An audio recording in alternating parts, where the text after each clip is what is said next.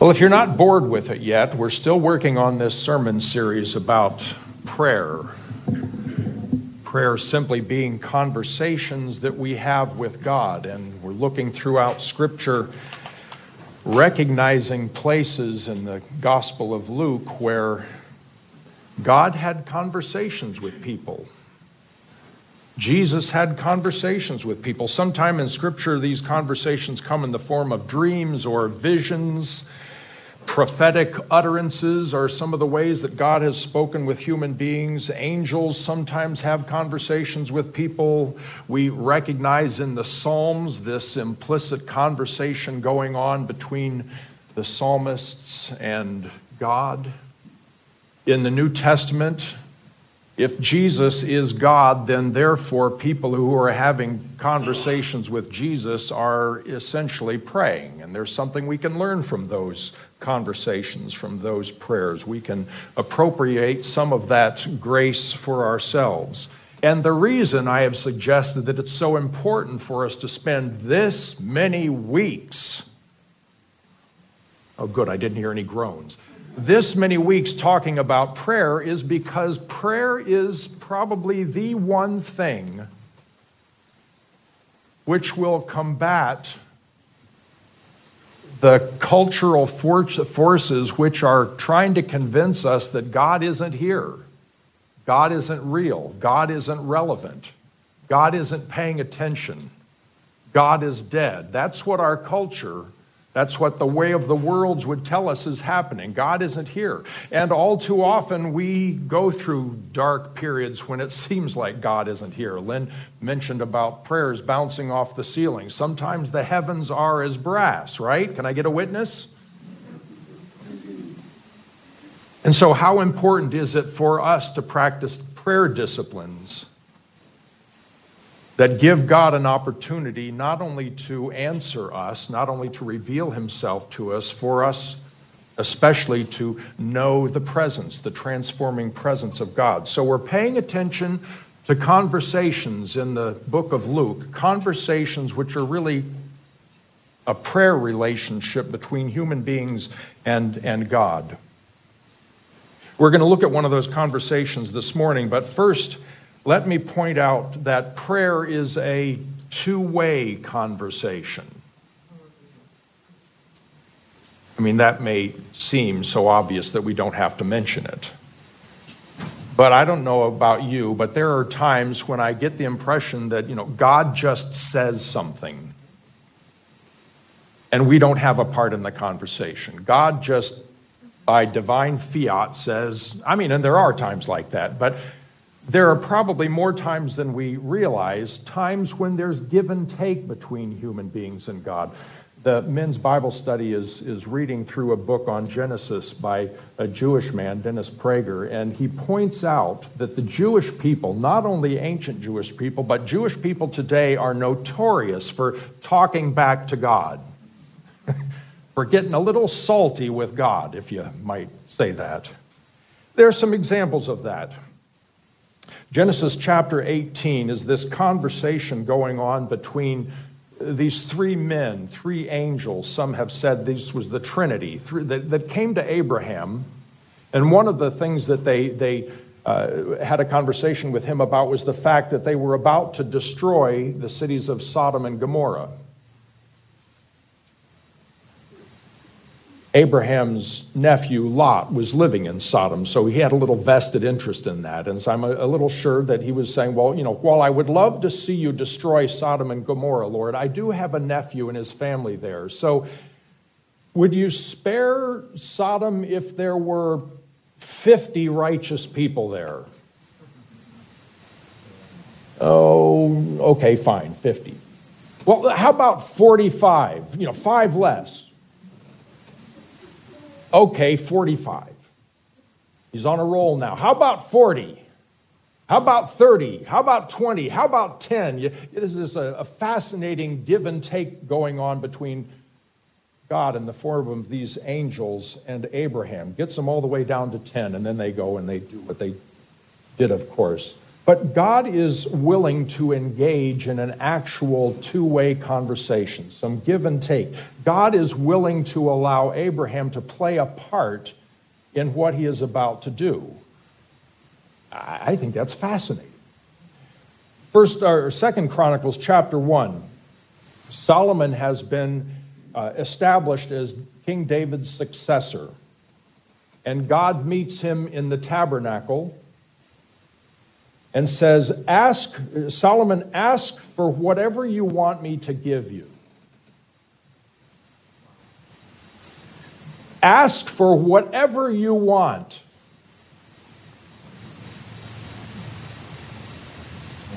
Have you ever had God ask that of you? Say, go ahead.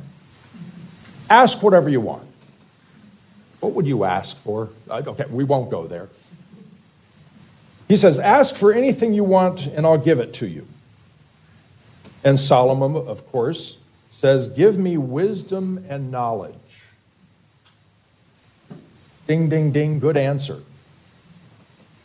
So God responds and said, since this is your heart's desire, and you have not asked for wealth, possessions, and honor, then I will give you wisdom and knowledge.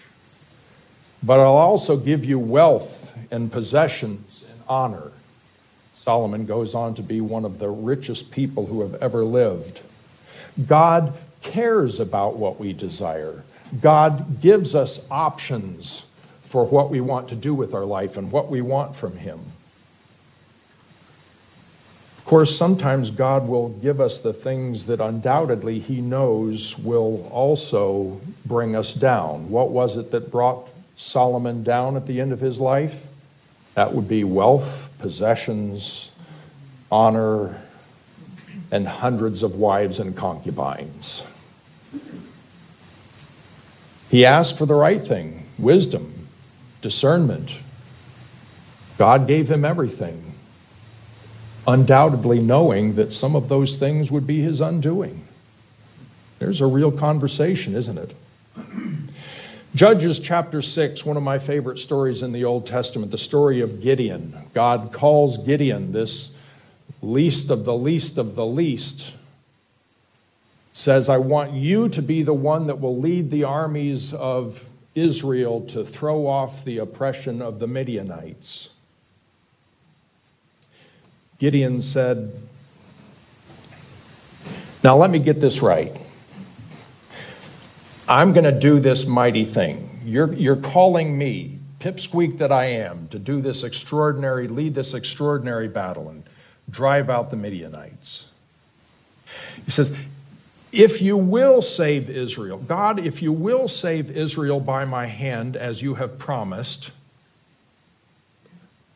let me have a couple little tests just to see if that really is going to happen. You know, I'd like the ground to be dry and the fleece to be wet, and sure enough it happens. And the next morning I'd like the ground to be wet and the fleece to be dry. This is a little bit of a testing, going back and forth with God. This is a conversation that's not over in the blink of an eye. This is quite a conversation going on here. The Psalms. So often Psalms begin with thoughts and feelings of anger and discouragement and even accusations against God. But in the course of that conversation, in the course of that psalm, the psalmist changes his mind and literally talks himself out of his disappointment with God, talks himself into giving glorious praise to God. Isn't it nice that in conversations God sometimes waits for us to come around to see things his way? 1 Samuel chapter 8. We don't always ask for the right thing, do we? But that doesn't mean that God won't give it to us anyway. Israel had been living for hundreds of years under the sporadic rule of judges that God would raise up from time to time to lead them, and especially to drive out those that were oppressing them.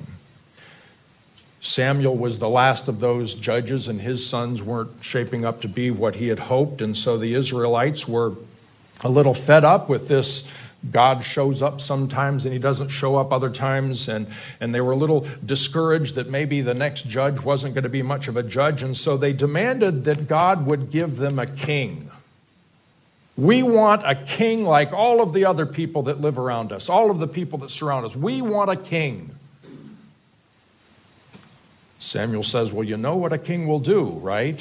He'll take your daughters and your sons and your money, and it's not going to be good, but since you asked for it, I'll give it to you. Along with all of the negative consequences that Samuel had warned them of. So prayer is this two-way conversation in which we have perhaps much more latitude in talking to God than we might have thought, and in which God responds in ways that we might not have imagined. Join me in Luke chapter 15, and let's look at one of these occasions. Luke chapter 15 is the collection of three great parables related to each other: the parable of the lost sheep and the lost coin, and finally the parable of the lost son. One of the most famous parables of all time, one of the most recognizable things that Jesus ever said. And the primary meaning of this parable is the amazing grace of God, right?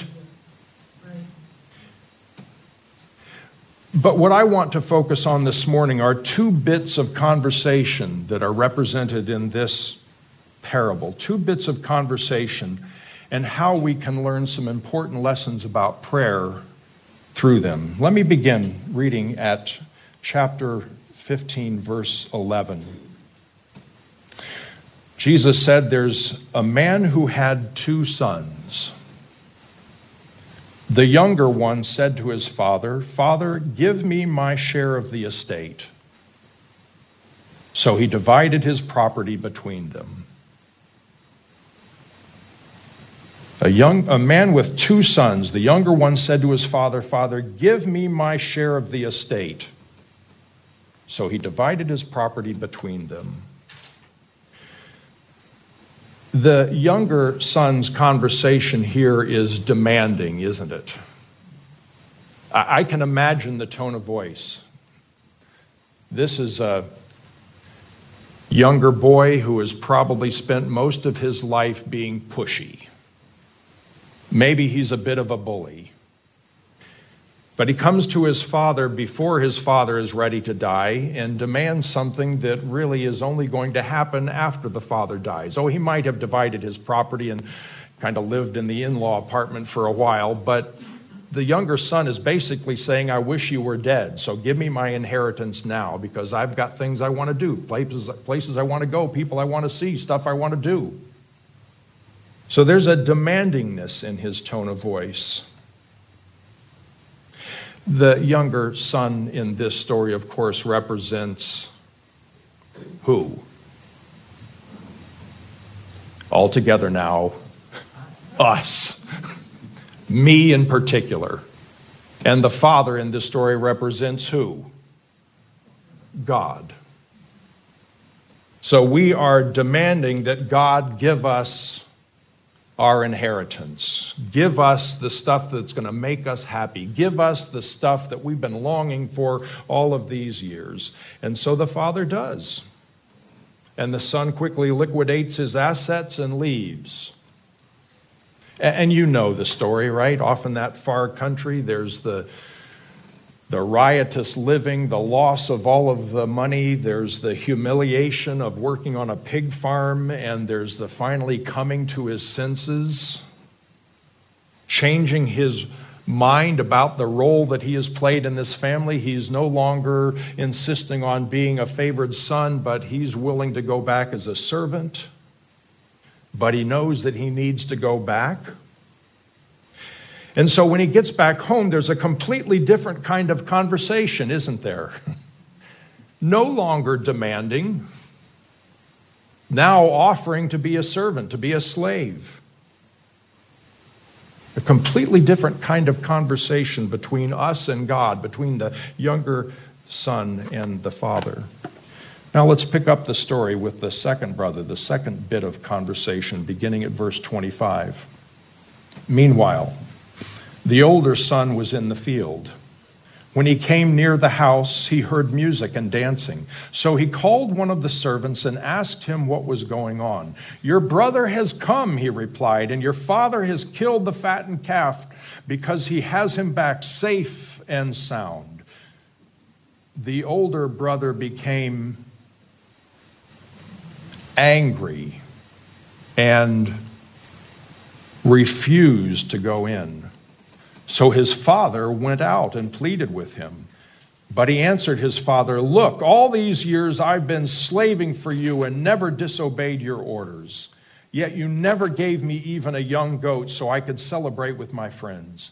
But when this son of yours who has squandered your property with prostitutes comes home, you kill the fattened calf for him." "My son," the father said, "you are always with me, and everything I have is yours. But we had to celebrate and be glad because this brother of yours was dead and is alive again. He was lost and is found."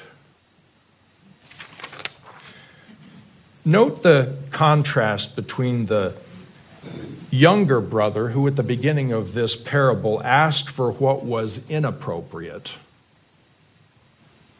and the older brother at the end of this parable who failed to ask for what was appropriate.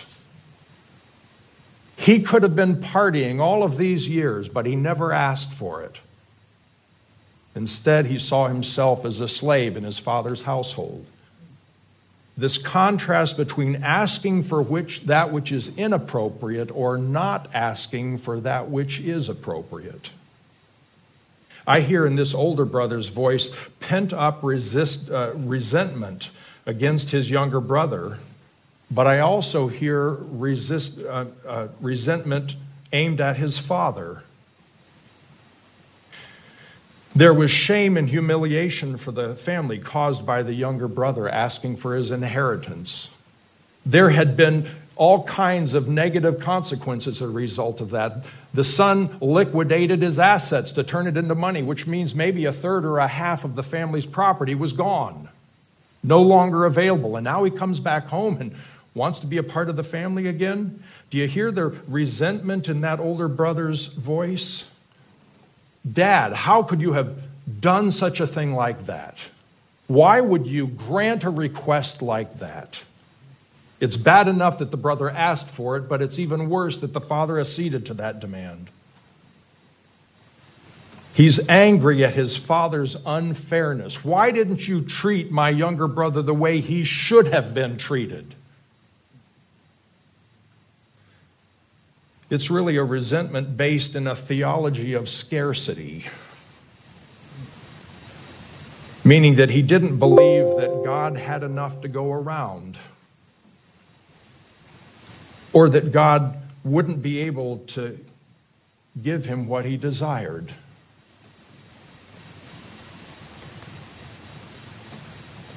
I wonder sometimes, do the father's lavish gifts on the younger brother when he came back give an indication of what he had always been willing to give to the older brother? Not just a party, but shoes on the feet, a robe on his back, a ring on his finger. That was always available to the older brother, but he never asked for it. I believe in a God who may give me what I ask for, knowing that sometimes a bullheaded person won't learn lessons unless they're taught in the school of hard knocks. Did your parents ever give you what you asked for, knowing that somewhere down the line you were going to pay the price for it, but you weren't going to learn the lesson if you didn't go through the school of hard knocks? Sometimes I believe God does that. Jesus is telling us a story in which God would be willing to do something like that. But I also believe in a God who may not give me the appropriate things I'm unwilling to ask for, especially if I don't ask because I resent his grace in the lives of other people. That's going to take us a while to get our minds around. Do we assume that God just pours out stuff without our asking for it? Maybe he does. But is it possible that we might learn the lesson from this older brother that God wants us to ask? God is willing to give us the desires of our heart, but he may want us to ask. And if we don't ask because we're jealous or resentful, I suspect that he's especially not going to give us those things. So again, this parable is primarily about the grace of God, but it has other lessons to teach us about the conversations that we should be having and shouldn't be having with God. And what will make the difference in our conversations with God? I would suggest that we need to allow God to edit our prayer life. To edit our prayer life. What does that mean?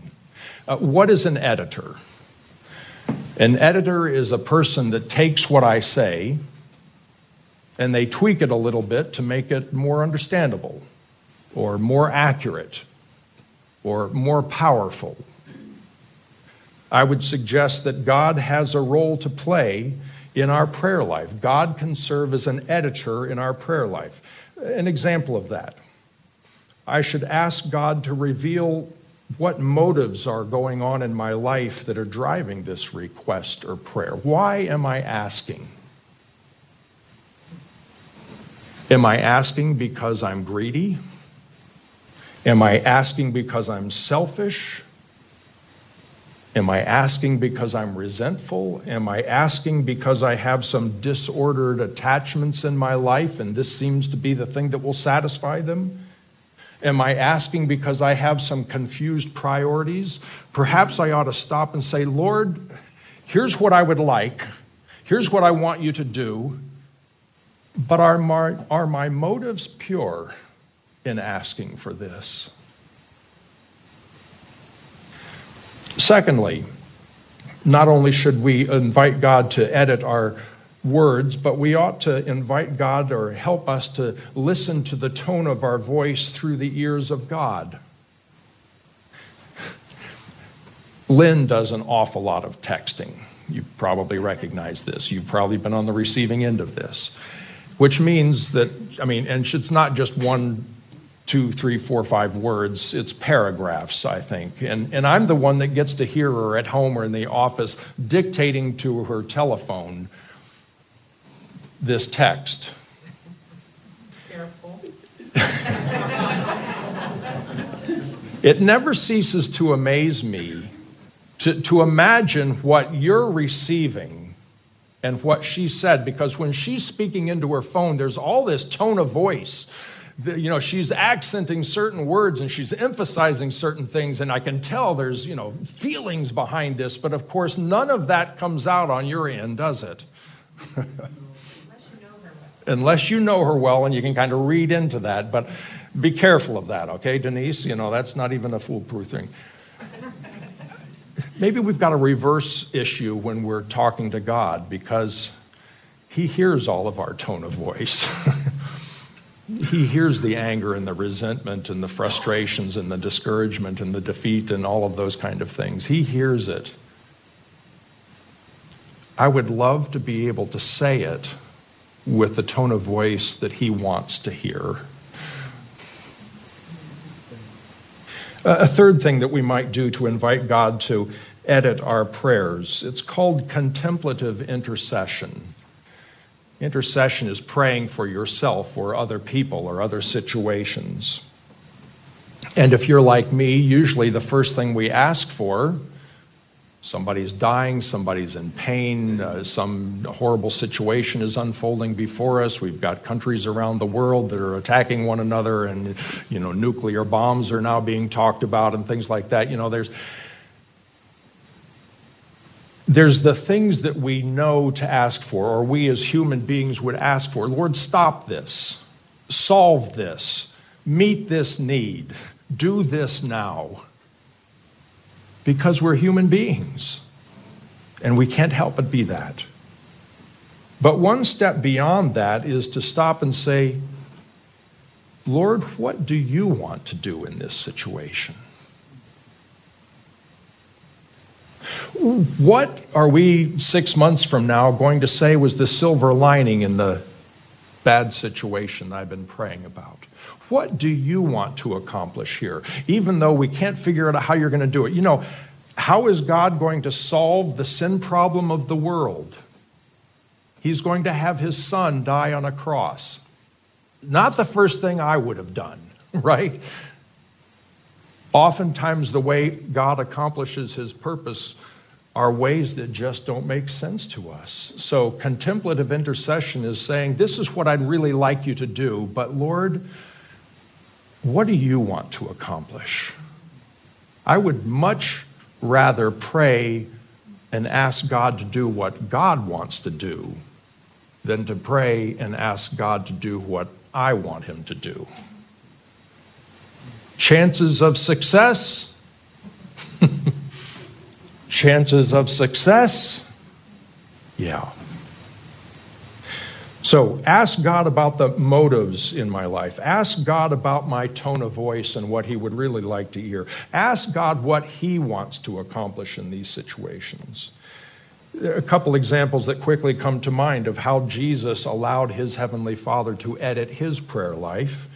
He's in the Garden of Gethsemane and he says, take this cup. I don't want to go through with this. Please, is there any other way for this plan of salvation to be accomplished other than me dying on a Roman cross? Take this cup away. And then he allows God to edit his prayer. And it ends up coming out, not my will, but your will be done. You know, I must have mentioned that phrase hundreds of times in the last 3 years. It's one of those prayers that we can't live without praying.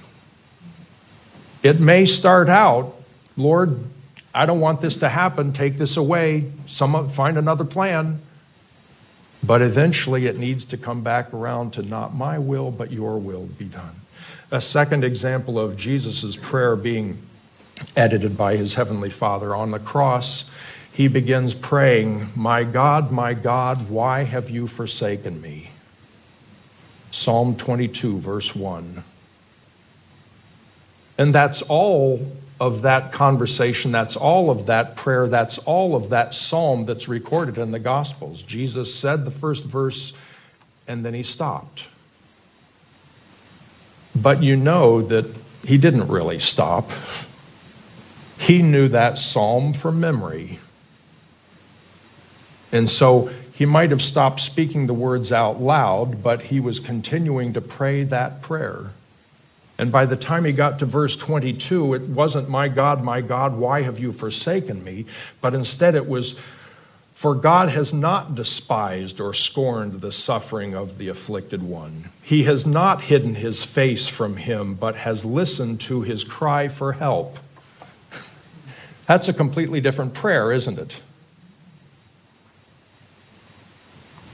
Imagine how our relationship with our Heavenly Father would be different if we gave God the opportunity to edit our prayer life. If we had more careful conversations with him. Because we believe that Jesus is fully human, we can see that he had to learn some of these lessons himself, and we've seen it in these verses, especially not to be demanding in his conversations with his Heavenly Father.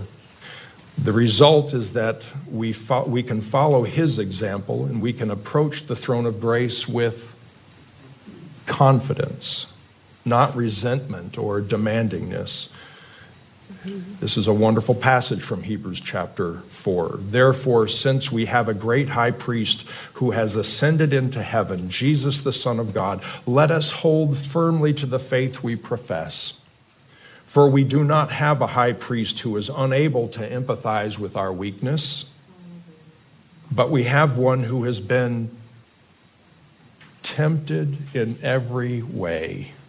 Tempted to be resentful, tempted to be demanding, tempted to be selfish, tempted in every way, just as we are, yet he did not sin. Some of his prayers he allowed to be edited. And the result of this is that we can now approach God's throne of grace with confidence so that we may receive mercy and find grace to help us in our time of need. Thank you, Jesus. We're going to conclude the service this morning by sharing the Lord's Supper together. Something that makes absolutely no sense from a human point of view. How can God dying on a cross solve any problem? But God, in his infinite wisdom and strength, accomplished that. Not only to forgive us our sins, but to cleanse us from all unrighteousness. We'd invite you to come forward, exit through the right-hand end of your row, come to the person that's standing at the front of your section, receive the elements. Remember, there are 2 cups stacked together, so take both of them. Return to your seat through the left. Tom is going to be up here with the gluten-free tray if you need that, so help yourself to that. If the ushers would come forward.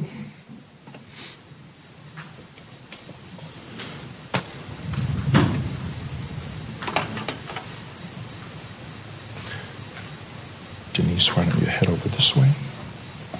Tim, you can follow her. Tony, you can take that one over there. Let's pray. Father, we are about to receive these elements representing the broken body of Christ and the poured out blood of our Savior. Lord, we thank you for your faithfulness to your Heavenly Father, allowing him through that conversation in the garden to have his way, not your way or anybody else's way. But Lord, we thank you for demonstrating to us that you were willing to humble yourself and seek your Father's will. Lord, we pray that as we receive these elements this morning, that we would allow you to edit our prayers. What are we asking for this morning? Where do we need salvation today, Father? Where do we need your grace in our life? And how do we expect that to happen? Lord, as we hold these elements in our hand, we pray that you would remind us of Christ's humility. We love you, Father. Lord, we thank you for this reminder this morning. A reminder of Christ's obedience, a reminder of the Father's lavish grace, a reminder of the prayer life that Jesus had for 33 years, back and forth with his Heavenly Father, being conformed to the will of his Heavenly Father, setting aside all that was selfish, all that was resentful, that he might not only be the example for us, but he might be the power to make it possible for us to live Christ-like lives this week. Thank you. In his name we pray. Amen. Amen.